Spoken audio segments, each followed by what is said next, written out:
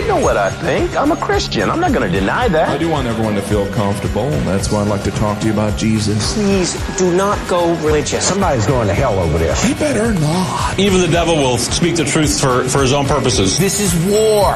Accept it. Back to Jerusalem podcast. Yeah, I'm back, and I'm armed with righteousness. With your host, Eugene Bach. He just seems like he's got it all figured out. He's a righteous dude. Yep.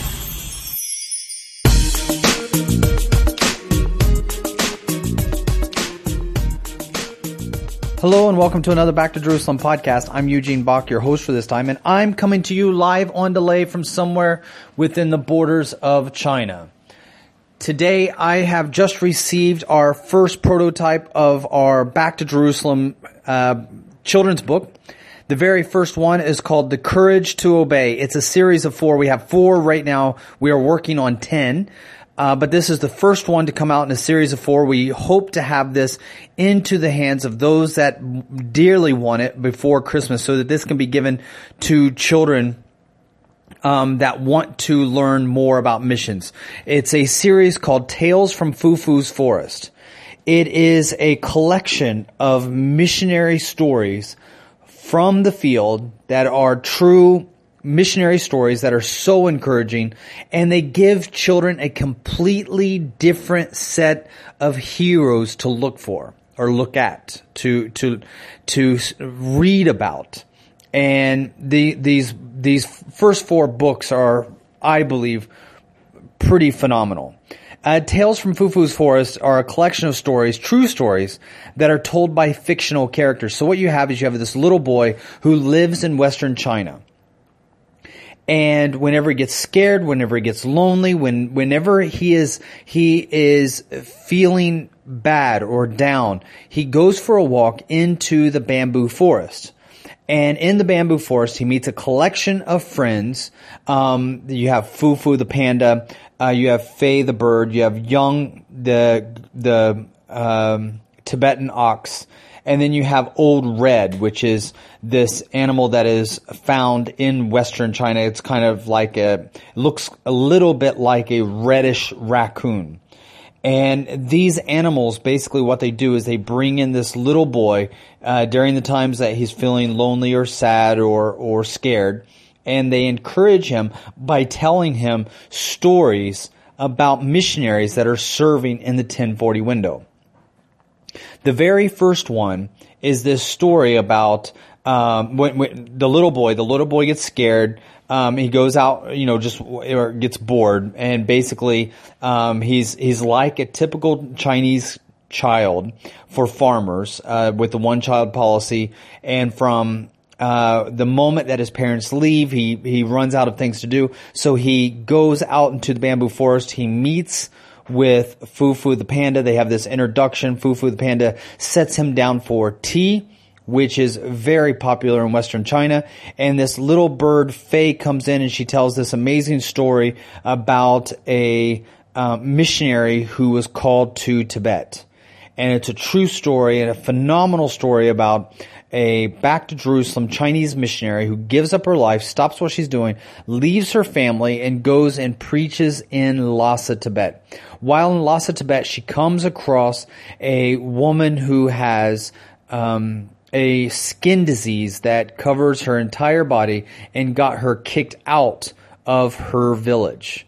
And what happens next is absolutely phenomenal, and I think that it is very encouraging for kids. But the thing is that not only do these stories these books tell amazing stories that have really never been told before about back to Jerusalem missionaries serving in the 1040 window, or amazing stories. For instance, one of the next ones that we have is about a little girl who was raised from the dead in Saudi Arabia. It's an amazing story about a woman who was kidnapped by pirates, but chose to continue trusting in God. And then in another amazing story about a Chinese missionary thrown in prison and raised a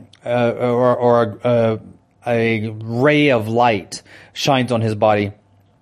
and heals him after he's been beaten in the prison.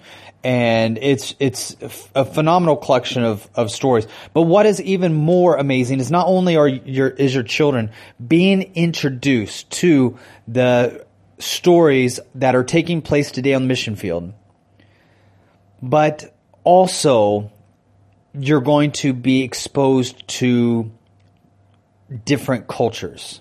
There's going to be this cross-cultural exposure that will take place in each one of the books, whether it's in the Middle East, whether it's in Africa, whether it's in Asia. Your child, or the children that will be read these books or will be able to read these books, will be able to be exposed to those different cultures in a really great way. So not only is it these amazing stories to show the child that, you know what, God is not dead. The miracles, the things that took place in the Bible are still taking place today. You know, there's a lot of great children's books out there that are about Bible stories, but a lot of those stories that have been translated for children have kind of stopped, meaning that all that children get are these Bible stories. So after a while, you can go through the repetition, if you like, of the Bible stories. But the beauty about these stories here is that your child or grandchild or nephew or niece can still see that God's power, healing power, miraculous rescuing power is still alive today. It didn't die. He's still active, not just in their life. So your child can see the Bible stories when God was active in the Bible, but also active today in these lives of these missionaries, and will have a more real sense of He can still do this in my life as well. Each one of these stories also have Chinese words that are woven into the story itself that the child would not even recognize at first. For instance, the name of the panda is Fufu. The word Fu means to bless. So Fufu is like blessing or double blessing. Whenever you put two words together, it's kind of like, a double emphasis. Like if you say kwai kwai, it means fast. Kwai is fast. It means fast, fast. That means faster. If you say maman, that means slow, slowly, slower when you put two of them together. The bird's name is Fei, which means to fly. The goat's name is Yang. Yang means goat in Chinese. And the boy's name is Shan, which means mountain in Chinese. So as the boy or the girl, the child, is reading these stories about Fufu and Fei and Yang, three of the characters of the book, together with Shan, they've already started to learn 4 different Chinese words. And we've even put the characters in the book so that your child can actually go through these amazing characters, and they're in random order so that they can look at them and read Chinese characters. So it is possible for your child to learn the beginning parts of the Chinese language just by having one of these children's books. These kind of children's books are amazing because it's not just a video game that is doing things for you. There is this reading and excitement and adventure that's taking place, which is quite different than what we are seeing right now with the Chinese military. The Chinese military has a big problem at the moment. It seems that their biggest enemy is not North Korea or America or Japan. Their biggest enemy at the moment for the Chinese military is a game. A video game called Honor of Kings. Now, Honor of Kings is this video game that's kind of based on these historical characters in Chinese history, and it's this fighting game that has the Chinese military absolutely addicted. Now, the video games is quite big inside of China, which is amazing because basically their video games were banned in the early 2000s. in 2011, Chinese PC game sector was worth $6 billion, the largest in the world, even though video game consoles had been banned in the country since the year 2000. So think about that for a minute. Since the year 2000, for 11 years, video game consoles were banned in China. The Chinese finally lifted the ban in 2015, but before they lifted the ban, it was the largest in the world. The largest video game market in the world. $6 billion. Right now, it is by far the largest in the world. China has been widely known as the game industry capital of the world, with the largest market in some of the world's largest video game companies. We have a family friend that their son is now and a young lady that is kind of like my goddaughter. Her and her two children are together with her husband and their father inside of Western China working for a Chinese video company. And China domestically produces a number of games, including games like Genesis of the Century trilogy. They've done video games like Westward Journey, The Incorruptible Warrior, Crazy Mouse. These are large domestically made games with massively multiplayer online role-playing games, meaning that you can have multi-number of people from around the world engaging each other and playing games with one another. Internet cafes can be found all over China. Although China's growing economy has boosted the economic prospects of most Chinese in the last couple of decades, the cost of a personal computer and video game console or internet connection remains pretty high for most Chinese, meaning that they cannot, it's not easy. Now, if you walk into a normal Chinese home, you'll find that they will buy a computer before they buy a TV. They will have internet before they have cable. I don't think I've ever met a Chinese person with cable in their home. If they have any connection at all in their house, it's only the internet. And the reason why is because it gives their child a chance to have access to the internet as well as helps enhance their education. However, because so many homes do not yet have internet cafes in China are huge. If you go into an internet cafe, especially in Western China, you can have at least 50 different desks with computers, and they'd be completely full. And the overwhelming majority, it's not people coming in to check their emails. It's young people coming in to game for hours, and the price for them to play the game for hours is actually a quite low price. So many of the Chinese do it. And many of the young people who later go in to be a part of the Chinese military take those same addictions with them.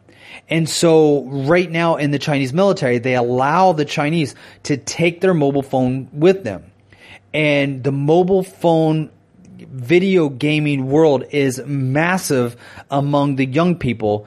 And that translates into much of the Chinese military currently being addicted to one fantasy role-playing game, which is this Honor of Kings.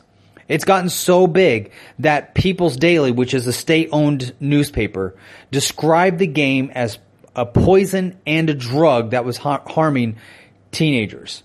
People's Daily basically told the company, this Tencent, which is the company that's making these games, they basically said, don't commit evil. Kind of Google's, main mantra, don't harm anyone. So they're saying, don't commit evil. It's better if we can have long-term rewards and not short-term profits.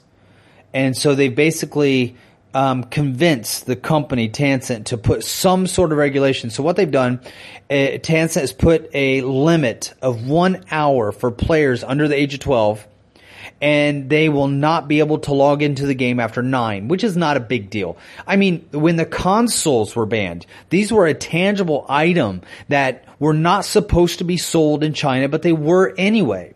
These consoles, when they were not supposed to be for sale, were being sold in China. They were being sold to the tune of about $6 billion, or $60 billion, or $600 billion. The gaming company itself, Tencent, lost $17.5 billion US in market value. $17.5 billion in market value is what they lost after the People's Daily described its game as being poison. So the Chinese newspaper definitely had an impact.